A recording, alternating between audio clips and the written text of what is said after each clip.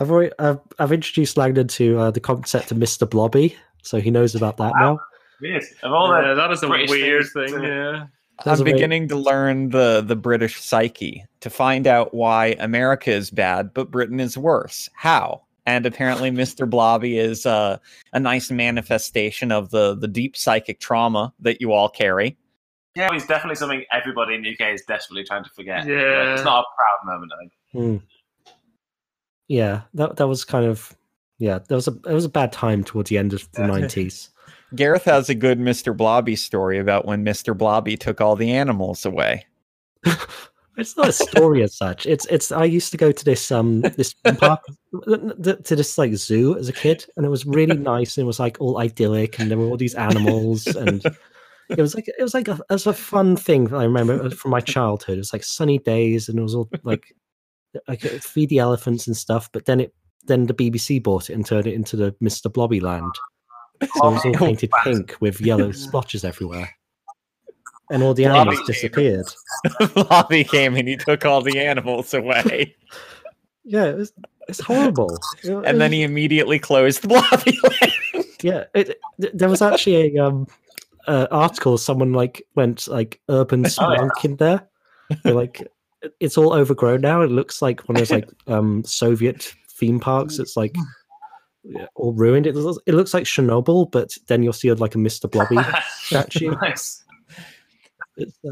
It's absolutely horrible. I hate that anthropomorphic blob man. Weird character, man. Yeah, I don't really. Yeah, this is definitely the strangest start to an interview. Yeah, you never thought it, Mr. Blobby. Recently, yeah, never saw Mr. Blobby. Yeah. Okay.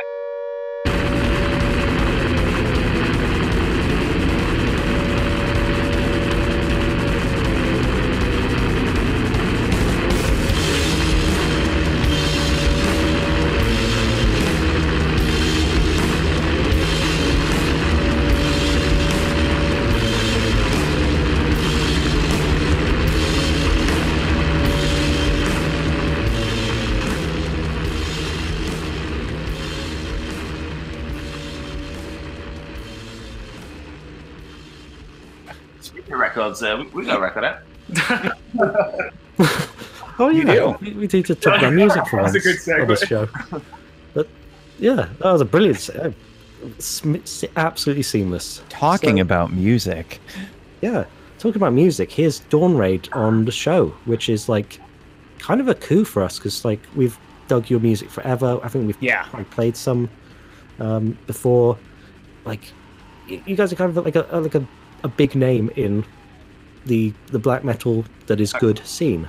There's many black metal bands that are bad, of course, but you're in the ones that are good. You guys are probably like up there, like really up there. So yeah, exactly. Yeah, thank you. Yeah, thanks for having us. No problem at all. So let's just start with the basics then. So how did you three guys meet? And you should probably introduce yourselves first. So there's two of the three of you online. I'm Simon. I sing and play violin in Dawn Raid. And I'm Fabian, and I play guitar in Dawn Raid. Awesome. Cool.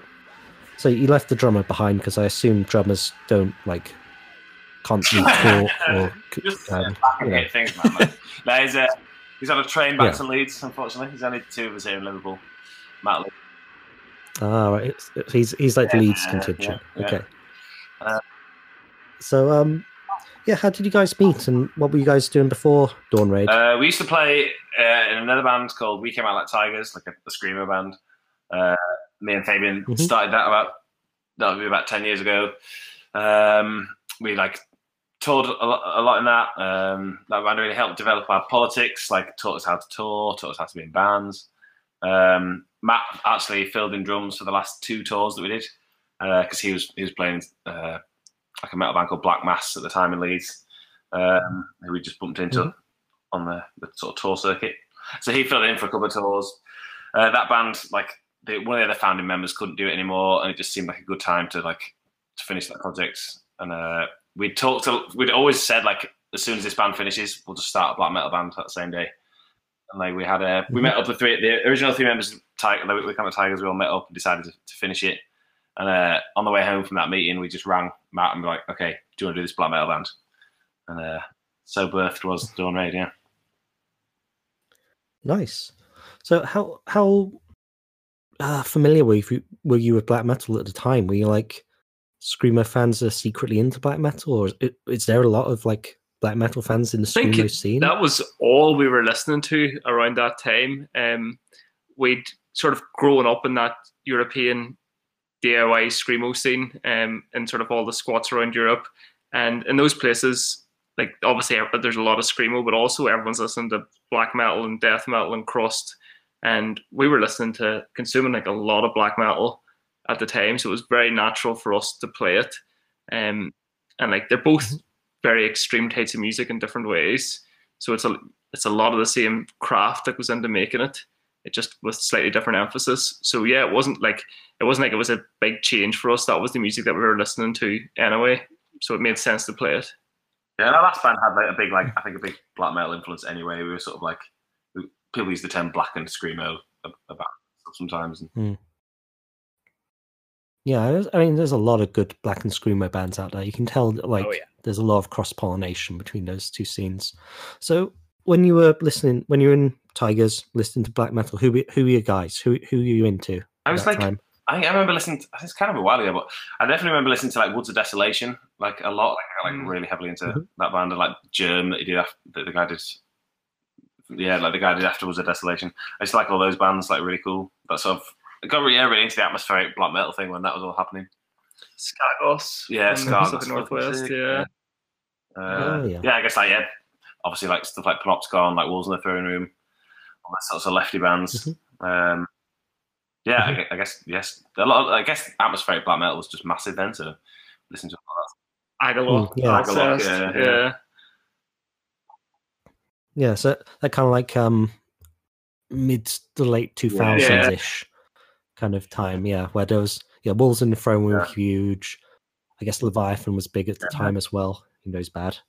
I kind of got into that stuff at the same time. I knew what black metal was because I knew of like Cradle of Filth. It was kind of like a joke genre.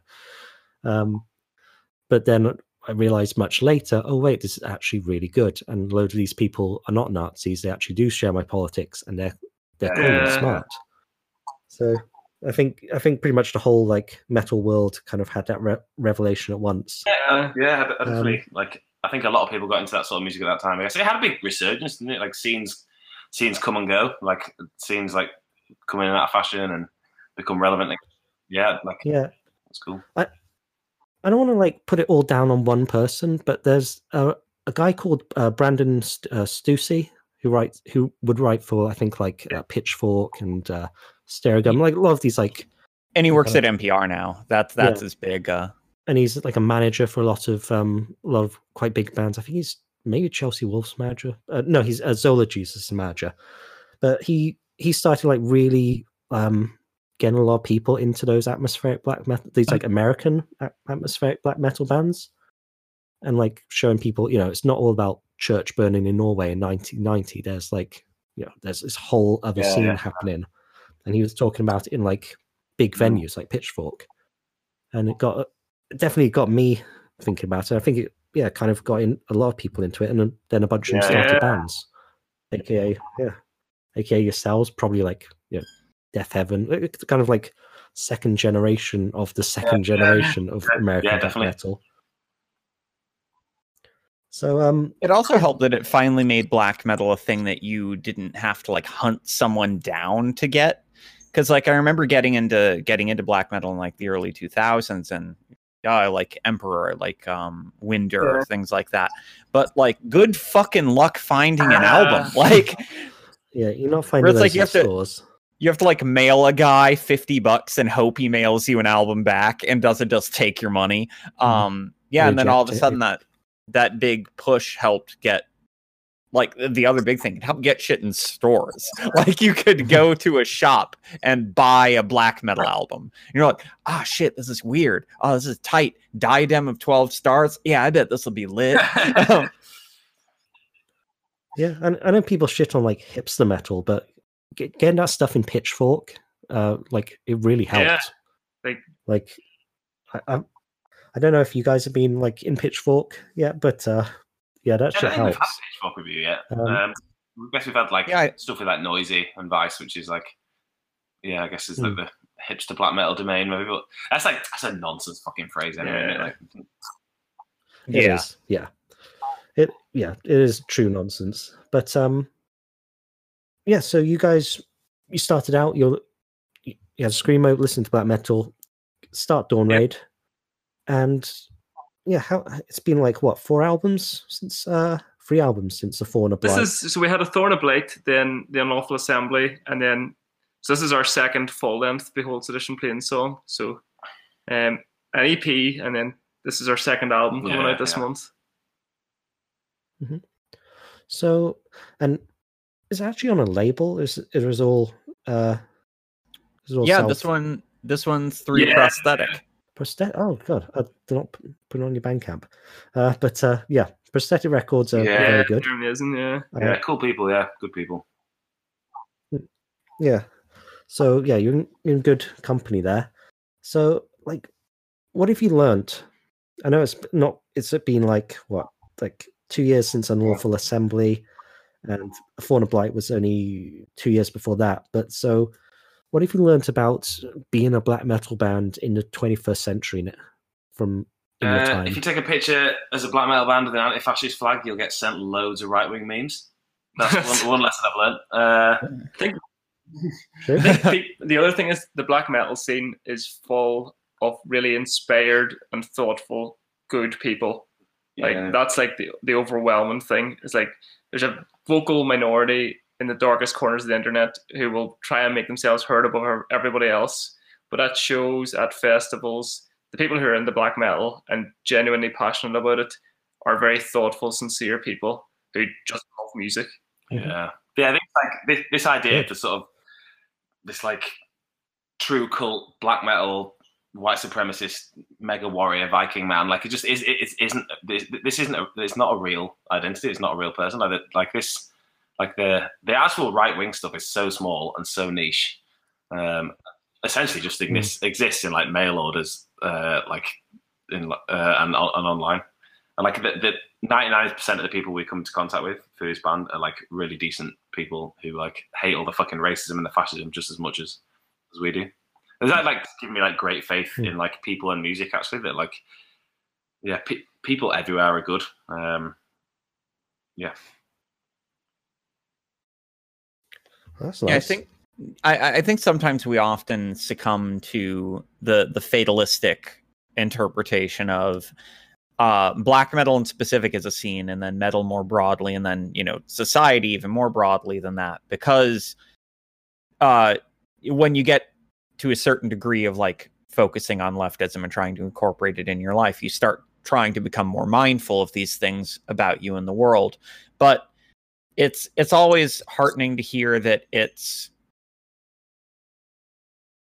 is, in fact, sometimes we will capitulate to the terrifying aspects and not necessarily to the vast number of people that are around us who also are resisting those things or are mindful of those things, and maybe imperfectly mindful. But yeah, it's always, it becomes sort of a bugbear to hear, even from people where you share politics, where they have this incredibly fatalistic view of this thing that you have such a positive relation with. And people are developing all the time and developing their own thoughts and their own critiques all the time. And I think at shows in particular, there are the Just the Riffs people, and the just the Riffs people are just as likely to be into left-wing and anarchist bands as they are to be into bands who maybe don't have those views. And if they're given that chance to develop, because they're surrounded by good people, they tend to develop conscientiously and take on a lot of those compassionate anti-oppressive ideas if they're presented with them. Yeah. I mean, 99% of politics is just your milieu. It's just this, like, you get into an online forum, and it just happens to have anti-oppressive politics baked in. Because or you get into a scene and you get the same thing. And and I'm sure a few of those Just the Riffs people have gone into the wrong forums or wrong Facebook groups and ended up, getting swastika tattoos. But it's probably like 4 of them in the world. But so we do overstate how much fascism is in the black metal scene and metal in general. Just because the history of the genre has that, the big, church burning stuff. It's like a very obvious and big story right there in the middle of the development of the black metal sound. Well, a funny thing that we cut out of that a lot is that Euronymous was a communist. I know, right? Like we just skipped that part, even though that's the Nazi stuff was really small at the time. Like Dark Throne weren't Nazis, like Enslaved weren't Nazis, Ulva weren't Nazis. Like the bulk of the second wave, like stuff, all the fucking first wave stuff, like they weren't fucking Nazis. Like you just have a couple of individuals, but because of their fucking like influence online and I guess like people chasing that sensationalist story, those people just got a massive fucking global platform. And then it became the dominant story about that music. When actually that wasn't the case about like that, the majority of that scene actually at all. Yeah. Stop talking about fucking and those racist dickheads. Like stop doing on their fucking pages. That's so outside of music, like obviously you guys are pre-political. I think it's fair to say. Well, where would you say you stand politically? What's your tendency? We're anarchists. Good one. Yep. That's the correct answer. Anarchists without adjectives, as Walter de Cler said. So, fight where you stand, anarchists. If you're in your workplace and there's a workplace dispute, syndicalism seems like a decent approach. That might not always be the best approach, depending on what you're taking on. But fight where you stand. Anti-authoritarian, anti-borders, anti-police. Believing in mutual aid and solidarity at its core.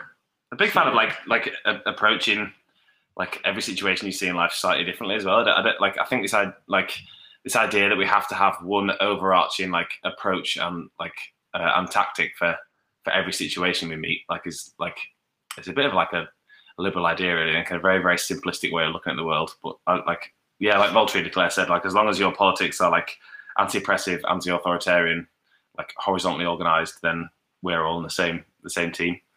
If we maybe organise different parts of our lives slightly differently, we are also anti-borders, anti-state, anti-police.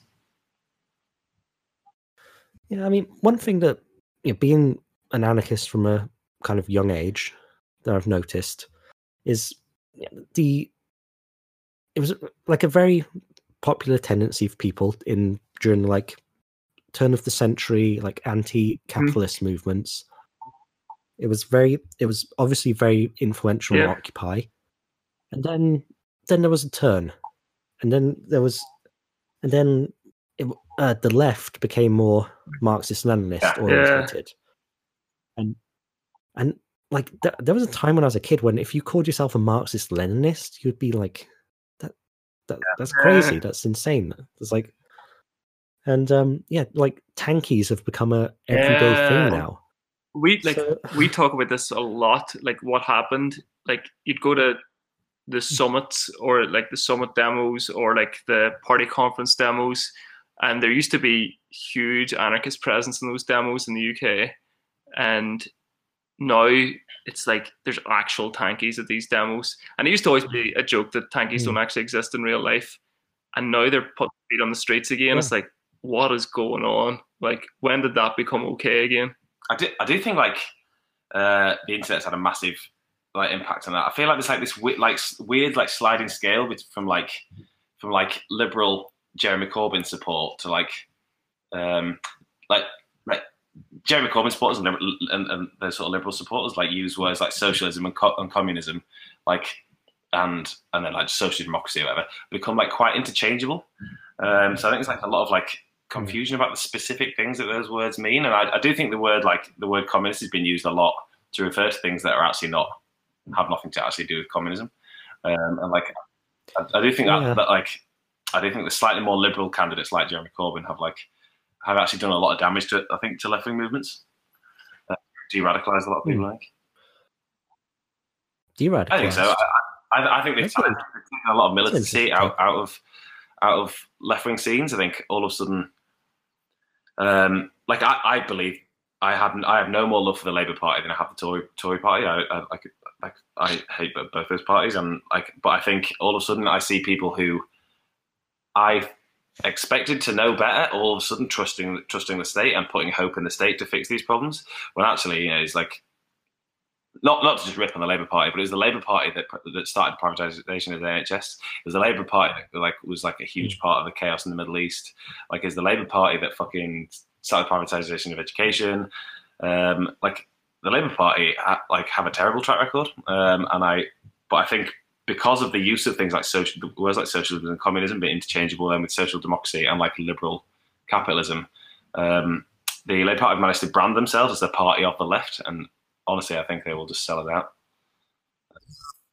As the American here, I have near identical feelings about Bernie Sanders, and then additionally the DSA, where it's like, if you put a gun to my head and say, would you rather have Trump than them? Well, no, obviously not. But and some left types will sometimes deliberately, or liberal left types will misinterpret that statement. But it's like, we can still offer that, and it's exactly the same as the left critique of tankies, is we can still possess this critical capacity for people who even share a number of our political viewpoints to be like, in these areas, these are weaknesses. And so, Gareth, I can throw to you the point that they were saying about the de-radicalization that someone like Corbyn, or in America that Bernie Sanders presents, is that yes, they're more left than a typical candidate, and it feels radicalized according to the center, but according to the radical left that is tugging you there, you wind up seeing people cluster in that spot. And so they're like, I've become really left. I like state-owned railways. And it's like, okay, like, enemies. Yes.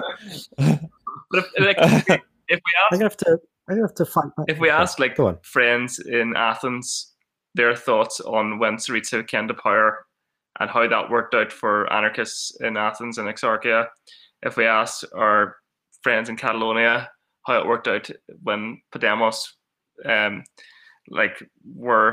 had some semblance of power in Barcelona, even Macron was meant to be was going to be better than the Front National, I guess, but it was slightly better than the Front National, but still he's been a fucking disaster. So it's if you look at the examples from around Europe of these similar supposedly socialist, but some form of the left of capital, and how they behave when they get into power, and how they so quickly turn on anarchists and the organized left, the answers are there for what would happen when the Labour Party, if they got into power, or if Bernie gets into power. Because a friend of ours years ago wrote a blog. He was used to be an anarchist blogger, and he used to always say, when you capture power, it captures you. It's even if you get into government with all the best of intentions, if you want to stay there, you have to conform to their rules. And it happens to every supposed left-wing party. They get into power, and they're so compromised by power that they can never do any of the things that, even if they genuinely intended to do it, which I doubt, but they can never actually carry those things out, because the power of capital is just bends them. Yeah, not to make enemies and not to sound like a bitter anarchist, but let's not forget Kronstadt. A government, no matter what government it is, will sell you out so quickly. Yeah, and I mean, the biggest selling out that's happened very recently, in the last few days, really, is what's happening in Syria. That shit's driving me up the fucking wall. It's just I know, right? It's so hard to even think about. Obviously, you have to engage with it and think about it, but seeing just every hour, seeing tragedy after tragedy,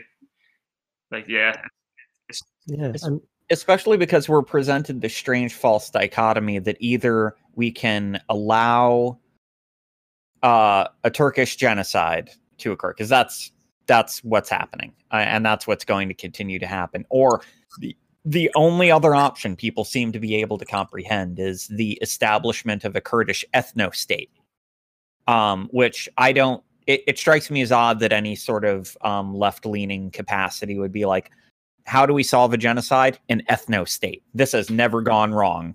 There is no downside to creating an ethnically homogenous nation state that then has those ethnic borders as the firmly entrenched borders of them.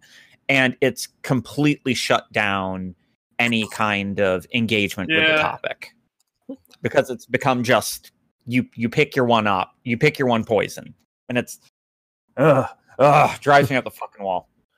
Yeah, and I mean, this whole thing is, it's like that story of the frog and scorpion, where the US in this case is the scorpion, and the YPG or the PKK are the frog, and they just want to get across the river of killing ISIS, which is a good thing.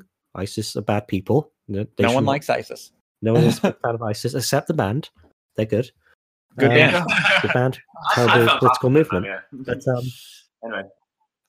But yeah, and they were poor. They couldn't muster the weaponry required to do that. They had no, air force.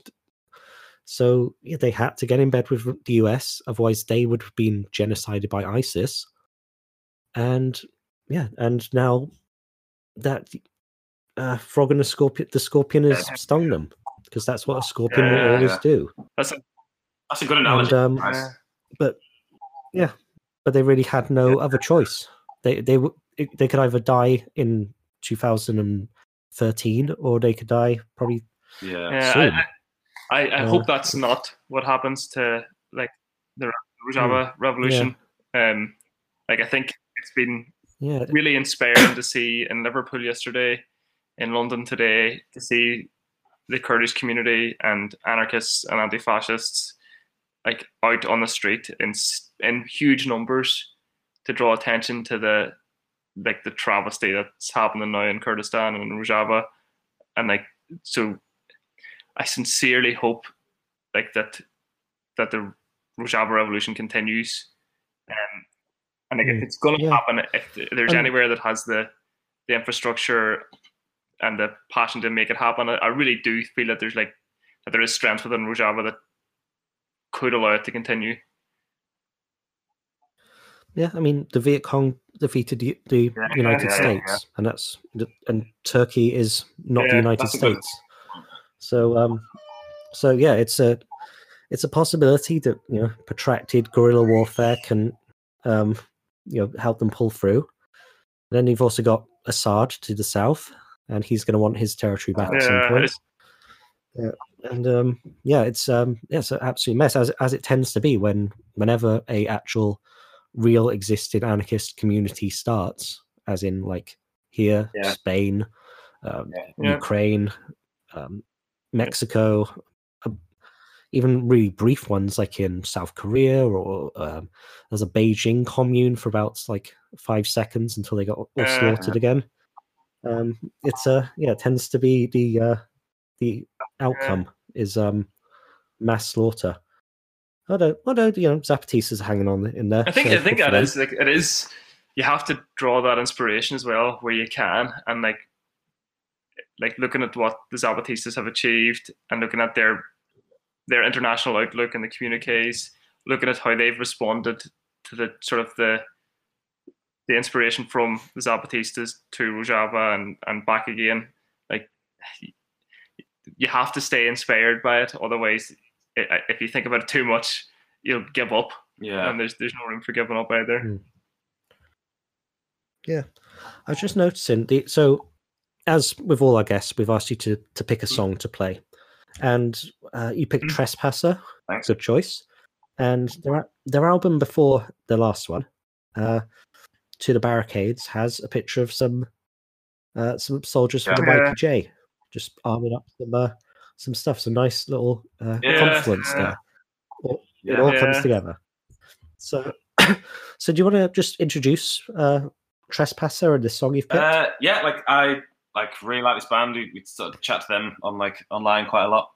I guess the Black Flags on a Blood Red Horizon, like an amazing title. I guess it reminds me of the Panopticon songs. Red Blood, Black. Was it something else? Red Blood, Black Coal. Black Coal, yeah.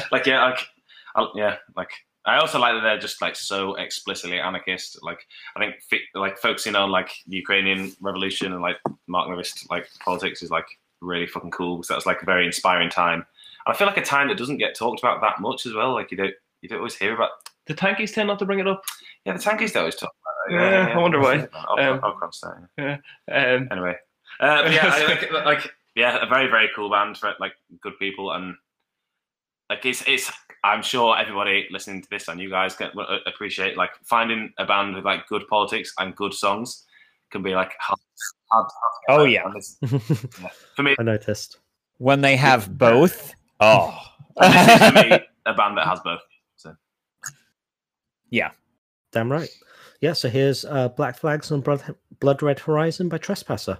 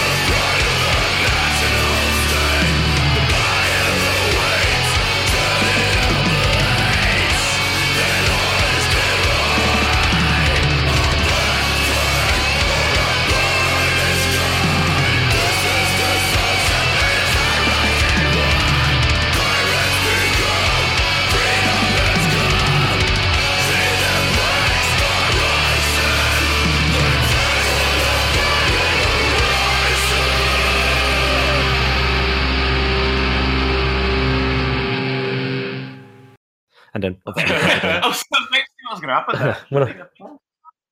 Yeah, everyone seems to like literally everyone we've interviewed lately seems to think like we'll sit here and just listen to the song for 5 minutes. I was going to put the kettle on. Yeah.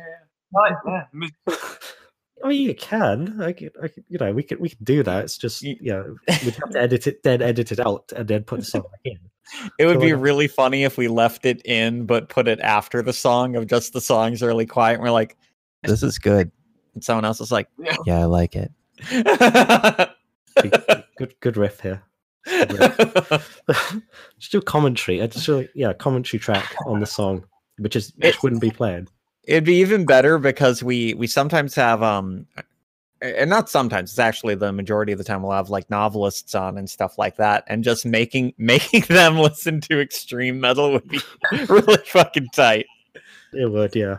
You're like, hey, you wrote a pretty good literary fiction book. It was really nice. So this is Demilish. They're really tight. They sound like a frog. He's vomiting because he's sick. So that was Trespasser back there, and we're still here with Dawn Raid. And sorry, I'm literally dying of many colds right now. I poisoned you. I don't know how, but yes. I've been throwing darts at you in the night. When you go to bed, I jimmy your window open and I dart you. I wouldn't put that past you. I crawl inside. I take the dart back out. I only got so many darts. Can't be wasting them. And then I close up your window because I don't want you to get cold. Oh, thank you. Oh, you're welcome. It's cold in my house right now. So yeah, Dawn Raid, hello. And yeah, so I'm going to ask the asshole question that is asked of any person with politics that are outside the norm, which is that, okay, so electoralism is probably a bit of a dead end. Yeah, it can probably solve a few problems, but not enough problems. It will probably inevitably backfire on us. Okay, so what's the other thing we can do? What can we do? What is to be done? I always think a good way of getting involved in anarchism and anarchism, the best thing about anarchism for me is direct action and like directly solving the problems that you can see in front of you. And I really think how do people keep believing electoral promises and keep genuinely believing that politicians will do the things they say they're going to do, like with their track record? I don't understand the appeal of asking the super rich to fix problems which we all know they won't fix, which could just be fixed by ourselves. That is the beauty of anarchism, I think, is seeing the problems in front of you and fixing them yourself. And I generally think the best way to get involved is there are so many terrible things around us all the time, and so many things getting worse, and so many struggles.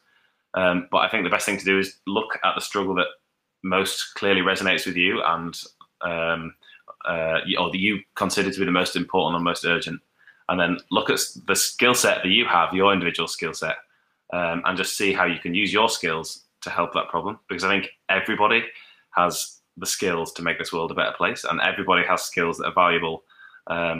And if we're to have a revolution, or if we're even just to make this world a little bit better, it's going to take everybody, and it's going to take lots of different types of skills. So maybe you can cook food for people.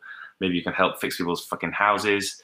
Maybe if you are physically capable, you can show up when the Nazis come to town to defend your town against the Nazis. Maybe you can write the propaganda, spread the propaganda. Maybe you can talk about this at shows. Maybe you can write a book. Maybe you can just organize within your community. But I think for me, being an anarchist is looking at the problems that you can see and just working to fix them and not relying on the rich.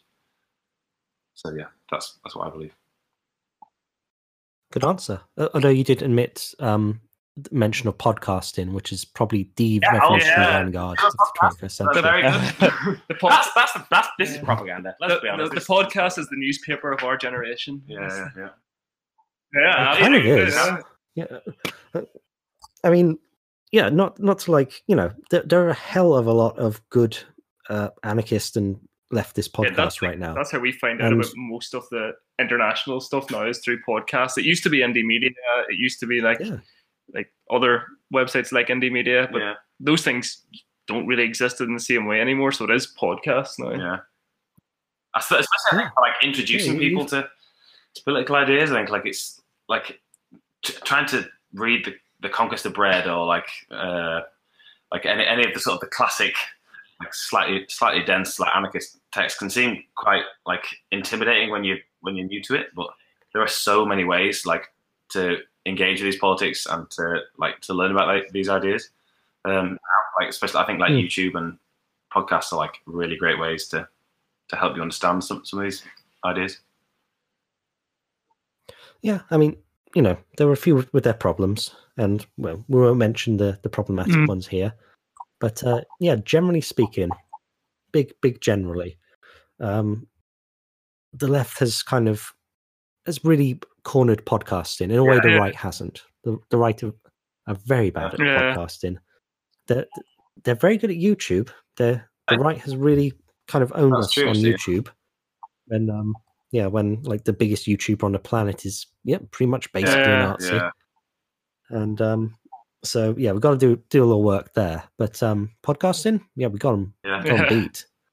Yeah, I think this stuff's important. You never want these ideas to be like exclusionary or like elitist, and you can't be fucking gatekeeping. Like there's lots of different ways to understand these ideas, and I think podcasting is genuinely like a really good way to try and learn about these things. It also helps cover a certain problem that I run into a lot, being someone who grew up in a semi-rural environment, is that we have a lot of... I hesitate to find the right word for it that nails the tenor correctly, but something like an urban chauvinism, where things that are easier to acquire when you're in an urban environment, things like it's hard to have a robust zine culture when in a 10-mile radius around you, 2/3 of the land are farms. So certain things like that, which no knock to them. If that works in the environment they're in, then that's doing the work and that's good. But having this plurality of things that cover that space that normally would have been covered by zines, even sometimes making like communal meetings can be very difficult when people are spread out over a wide area, and wanting revolutionary thought to encompass even those often overlooked spaces. New media in general helps to cut into that, because at this point, at least in the West, people have the internet. So having means that are both free and come through those are quite satisfying to me to see. I do think like a big, like the rise of this stuff, I think has been important because I think like as like productivity is has to be constantly increased under capitalism. Like people are working more now than ever before, and it's fucking hard to like just find time to read a book, and it's hard, like I listen to podcasts at work a lot on the way to work or on my lunch break and stuff, and like because like we all just have to work so fucking much, like trying to find time to read dense texts or like some heavy going anarchist literature. But like you can't blame people for not having the time or the energy for that, because like fucking living under capitalism at the moment is fucking exhausting. And like I think this has been a really good way to try and fit this into your life around having to work to stay alive. Yeah, there's kind of, we mentioned like the DSA, and I guess we can mention Momentum here in the UK and Courage in Canada and various like centre-left social democrat parties. And there, what I've heard from people in those is that grad students are like the foot soldiers of the DSA and Momentum, just because they have time to actually sit down and read theory with capital T. Whereas, I work 9 to 5. I'm lucky enough that I can put my headphones in, and on the train to work and on train back, and most of the day during work, I can just have my headphones in and listen to podcasts. And it's that's kind of the only way I can absorb any kind of political thought. And a lot of it is very good. Like who we had on a while ago, I forget his name now. Rev Left Radio is like a generally brilliant podcast. He's a very erudite guy. He's very much in the MLM tradition, but no one's perfect. And just a great podcast you can learn absolute fuck ton from. And and you know, our own podcast is not without its educational merits. We talk a lot about anime and swords, so you can learn. You need to learn about that too. Yeah. It's important. Anime and swords make our spirit strong so that we can carry out revolution. Goku loved Lenin. I'm That's swords, definitely. I probably don't know not anything about anime, but I'm a big sword fan, definitely. Okay, yeah, excellent. Yeah. I think I've seen you guys in like medieval armor at some point. Their new album checks the black metal box of having a solitary stone tower on the cover. So glad you could get that reference as well. I look at it and I'm like, they were holding a mace when they looked at that picture, and they're like, "This is the one." That's exactly it. How do you get this? How do you get the smoke? Is that smoke? Obviously, we burned it down. A king was living there. Yeah, it's like we through it. Yeah, there was like a working class resistance. Like the peasants rose up that day. There's no laughing. Yeah. Oh, I remember that reading about that. Yeah, I know that one.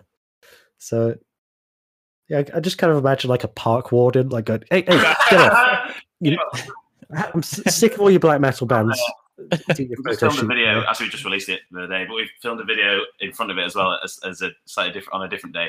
And we just filmed in the forest, and there's like hardly anyone there. And we just like the song was playing, and we're all sort of like rocking away and pretending to play it while we film this video. And a guy, like a very immortal kind of vibe. Fucking sick. And this that's fucking tight. This jogger just ran like because we were like there's a path divided us between us and the camera, and this jogger just like ran past like through the shot and like laughing, and like the juxtaposition between this guy in sportswear and like Fabian in a bullet belt and this castle was like, yeah, that's a pretty funny situation. And I imagine you were like, you better keep that in the final video. Like you work him in. Well, it would have been a funnier video. I don't know if it would have been a better video for it, but I truly think it would be a better video. If it was like 100% serious, but then in one shot there was a jogger going through. It never gets.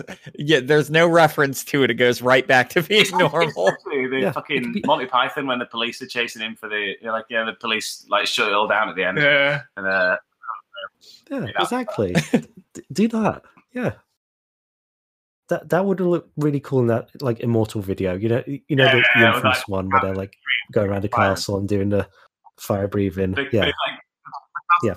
just got arrested at the end. Oh man, we blew our budget on the smoke for the album photo, so we couldn't do fire in the video. Yeah, ran out of money for capes. Yeah. You gotta always have your cape budget balanced. Important stuff. That velvet is not cheap, and you can't just like have a bunch of like creases in it that you obviously just gotta have a packet. You gotta steam that shit. You gotta really keep that's where you got this wrong. You don't steam it, and you don't. That's what all the bands do. Nobody irons the fucking cape. You can always see the creases in the cape, man. That's the black metal aesthetic. Yeah. Like, they got it from the Halloween shop. Yeah, that's kind of like that's become the aesthetic now. I think. Can you imagine someone accidentally starving to death because they keep blowing all their money on high-end luxury capes? I can imagine that. I can imagine the band Devil Master doing that. They're living in squalor, and it's like, for fuck's sake, buy ramen. And he's like, no, I'm saving for another cape. It's like, you have 14 capes. How expensive bullet belts are. Like that. Oh yeah, I bet. Especially in the UK where you can't just find bullets. In America, you could just like go around and just pick up some bullets off the floor from your last mass shooting. But here you can't find anywhere. I'm the American, and he's correct. Yeah. We do an edgy podcasting now, but bullet belts are expensive. Patches, like you're gonna have a bunch of patches, massively expensive. I've tried to like customize a battle jacket right now. It's very expensive. The back piece at the center. Like, what's your big back patch? I can't even. Can't even get to that point. One day you'll just see this massive, expensive patch and be like, "That's the one." We were all. I just know, Dawn Raid back patches. Oh, that's true. We matching ones, we got them cheap. Yeah. So. Do you do back patches? That'd be a good one to have. I'd like one. Or Dawn Raid just for ourselves and a spare. We can send you one. We can send you one. That'll do. They should make back patches that say Emperor, but not the drummer. Yeah. I would like that. I would wear that. I would wear that as well. But yeah, there's like a couple of Burzum songs I know, but there's a couple of that are all right. I wouldn't know. I've never listened. Yeah, I like how everyone communally decided, like, Philosophem's a really great record.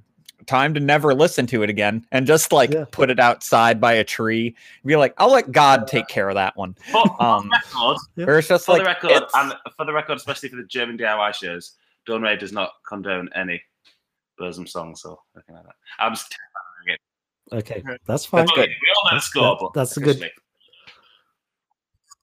Yeah, I mean, I think that's totally fair. In 2019, if you condone Burzum, that's pretty suspect. Can I not condone point that I've been dying to make for a long time? Just the Twitter. Varg used to call himself Count Grishnock after an orc, and now he calls himself Gandalf on Twitter. That man is so fucking confused. It's a poor understanding of Middle-earth. Yeah. I don't think he's ever read those books. Yeah, he's just trying to steal Lord of the Rings fella from everyone else. They are using teams. It's just like you can't just do that. Or like you have to read the book if you're going to use those names. Yeah, Jesus. He's probably just seen the films. That's not our biggest gripe. Yeah, that's not the worst thing. Obviously, also for the record. No, I'm going to cut around that. So it seems like your biggest gripe with Varg Vikernes is he stole Lord of the Rings valor from true fantasy fans. The members of Summoning are going to kick the shit out of him. I bet he's only seen the films, and if you're like, hey, Varg, do you know who Tom Bombadil is? He'd be like, no. He's also got a new album out that's a soundtrack to his shitty role-playing game that he made. This is the first interview where the interviewers used a Dawn Raid interview to try and push the new Varg Vikernes record. What's going on? I'm not pushing it. No, I do not. I do not condone any Varg Vikernes related activities. In fact, I have digital proof that he hates me because he blocked me on Twitter. Yeah, after I posted a picture of a pig shitting on its own balls, and turns out he didn't like it. I thought it was trad. I thought that farming that's really trad. I thought he'd be into that, but no, very sensitive man apparently. So yeah, that's the Varg Vikernes discourse. Talking of new records, we have a record as well. Oh yeah, you do. Oh. I'm just looking it up now. Oh, that's crazy. That's wow, 2 black metal records. You and Varg Vikernes and Burzum in the same week. Helpfully, amazing. All the big black metal bands are releasing their record on the same day as us this year, which is Mayhem. Alice have an album the same day as well. Yeah, we were just pointing out they were coming up the same day. Yeah, it's been like last quarter of 2019 has been crazy. Yeah, I do a lot of music criticism. There was a bunch of talk with different editors and writers of there was this big ass lull for 4 months where it was this trickle of albums, and then literally it's like a 2-month window, and every fucking band is putting out an album. With, what's coming out, isn't it? Yeah, it's nightmare sometimes if someone's like, hey, we need your thoughts on the following 17 albums in 5 days. And I'm like, okay. The only thing that could make it worse if this would be if Dow released 5 more albums. They've got about 5 more recorded in the background as well. I honestly don't know how they did that. We've written 1 album in 2 years, and I've never been so fucking stressed. Fucking hell. I don't know, fair play to them doing that. Yeah. They've all been really good as well. Yeah. There are musicians that just have quantity over quality, but to release was it 3 albums? Was it something? Yeah. Was it 5? It was 4 EPs and then a Rhea Silva was one of my records of the year last year. It was so good. That was a kind of like almost grungy one, wasn't it? Amazing. Yeah, they're good people, and I would very much like Dal to be on the show. Now I've crossed you guys off the list and alienated you by talking about Burzum. So we could, now we piss you off. Well, we need to go. Well, we at least did talk about how Burzum's a dumb, nerdy goon and would be very easy to bully. Yeah, and I've successfully bullied him. So, we've all seen the videos of him doing martial arts in his yard. I'm like, this guy thinks that he is, like, you're like, I'm not big on bullying, but I right now I'm reconsidering. I'm gonna just go up and I'm gonna give him a fucking swirly. Swirly, that's such a funny word. Right? I really want to embarrass him. Like, not even just a bit. I want to be like, I'm going to do this until you stop. And you're not going to be able to stop me because you're incredibly weak, Varg. Strange man. Yeah, but so yeah, the album comes out on what, October 25th. Yeah, so October 25th. Okay, so almost a week from. Oh no, Friday, 2 weeks and a bit. Is it? Yeah, it's a Friday. Yeah, it's October 25th. However long away that is. Yeah, it's about a week and a half-ish. And you guys are touring? Yeah, so we're doing a few UK shows and a record release in London on October 23rd. And then we're going to Europe with Faults from the US, which should be awesome. And then cool. We will be back in the US extremely early next year, but we haven't announced it yet. Oh, hell yeah. Oh, I'm stoked on that. We'll be on the West Coast. So I don't know where you're. Damn it! I'm by DC, so you'd have to come near all the fascists. So yeah, well, no, we're going to be on the West Coast again in January. We'll be on the East Coast soon enough, I'm sure as well. Yeah, we'll be on the East Coast some stage. Oh yeah. You play Manchester? We're playing. We're not doing Manchester as part of this tour, but we're playing Manchester in December. I'm sure you know the band Pine. PIJN. That.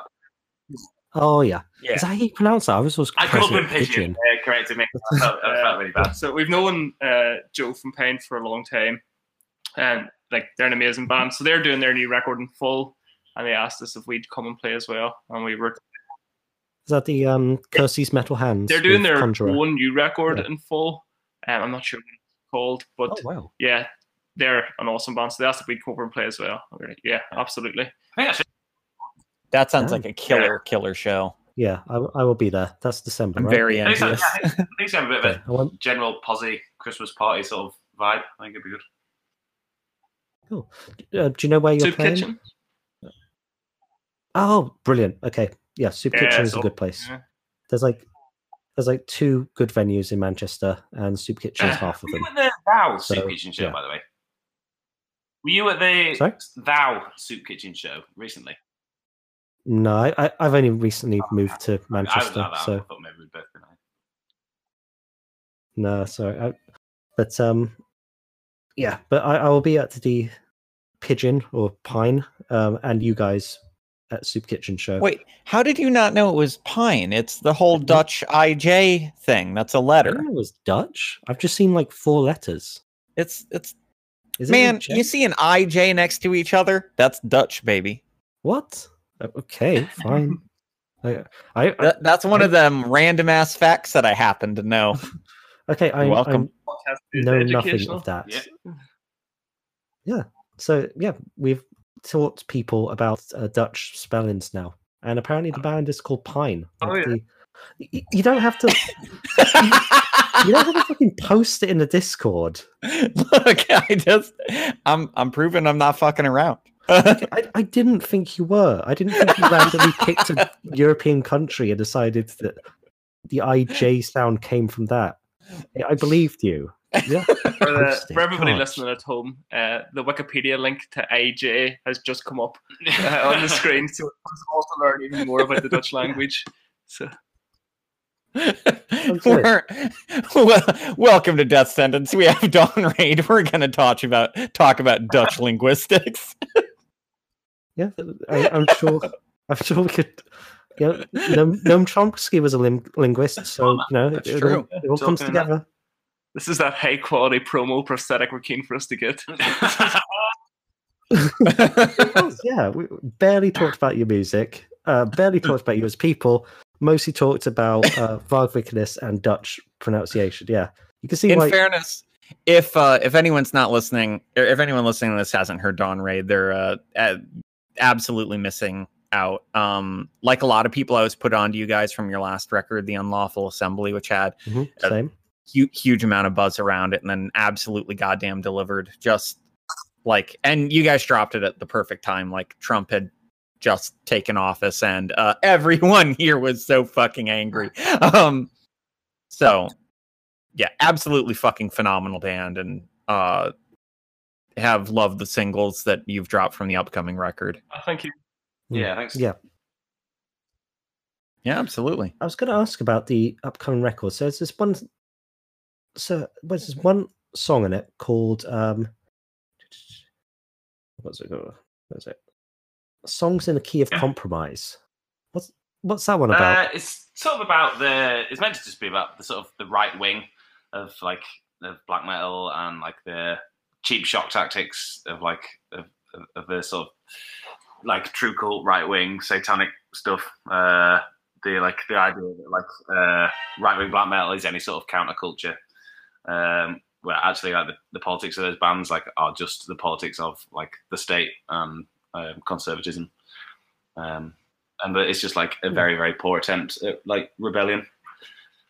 So yeah. It's unfortunate that needs to be said in 2019 because it's it should be obvious by now that doing what Donald Trump wants is not rebellious in any way. And this whole the right is new punk. That's just this idea that the right wing is somehow anti-establishment when like the right wing literally is the establishment. It by its very nature can never be anti-establishment, no matter how crazy they get. But so that's pretty cool. So we're gonna end the show with your song "To All, To All, To All." So why don't you tell us a bit about this one? What's this one about? This one's one of the slightly more like whimsical and poetic songs on the records. It's a bit less literal, and it's sort of in its politics than the other songs. Nevertheless, it is like anti-capitalist, and I guess the opening lines talk about how like what a tragedy it is that to support capitalism and be a supporter of capitalist or right wing ideas when you still will suffer the same misery, depression, and oppression that everybody else faces under the system. I think there's like a great tragedy in like supporting something that is making your life so much fucking worse all the time. So yeah, it's just about how horrible life under capitalism actually is. The last line is "Work is the shackle, debt is the cage." Just about the miseries and horrors of capitalism and how miserable it makes you feel. And I think like we talk about this a lot, but like obviously mental health is talked about a lot at the moment, and I think I guess it's no surprise because like life is miserable under this fucking system. It's so hard to find happiness and satisfaction and like and joy like under the system. Not that is the cause of everybody's mental health problems, everybody, but like this, like I think blame should be laid at the right door sometimes. This system is making us fucking miserable, and it's not our fault. It is the fault of capitalism. So that's what this song is about. Yeah, I'm definitely 100% on that sentiment because something a lot of people aren't. It's a conversation people aren't willing to have, and it's something that mental health professionals can't deal with at all. Your therapist isn't going to change the world so you can be happy again. Yeah, I think that we talk about this on this record is like the flip side to some of the other sentiments, like in other songs. Like I do think there's like the last song on the record is about like how I genuinely believe there's like huge dignity in resistance, and we shouldn't just fight because we think we can win. We should fight because it's the morally right thing to do, and it's also the dignified thing to do. And I do think a big way to helping us, like, to improving your. I don't want to talk about mental health because I'm not a mental health professional and nothing about it, but I do think a big way to improve your own life and to give yourself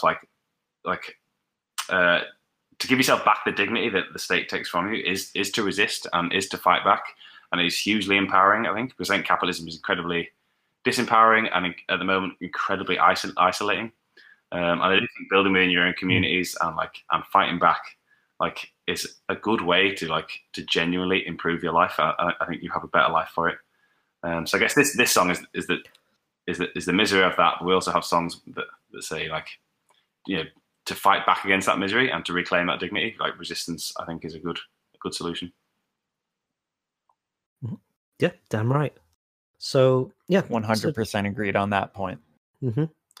So yeah, this is To All from Behold Sedition Plainsong, out on Prosthetic on October 25th, and it's Dawn Raid. Come back next week. We'll be talking about we'll be talking to Natalie Ola about her new book on repeater books, which is kind of about the same stuff we were just talking about a second ago, but through the lens of culture. We'll also be doing the new Margaret Atwood book. We'll be talking to many, many more bands. And I will personally be at Dawn Raid show at the Soup Kitchen. So if you don't like the show, you can come and beat me up. And that will be really easy for you because I'm not very strong. So you're going to be really unsatisfied if you beat me up. You can support Dawn Raid and take Gareth down a notch, that's 2 wins. Yeah. I'll just be like this pathetic lump on the floor, peeing myself and crying while you kick me once. I honestly can't see that happening. Yeah. But if you do see it happening from the stage, then just please call security. I'm not a grass man. I'm not calling security. Okay. But so anyway, here's Dawn Raid.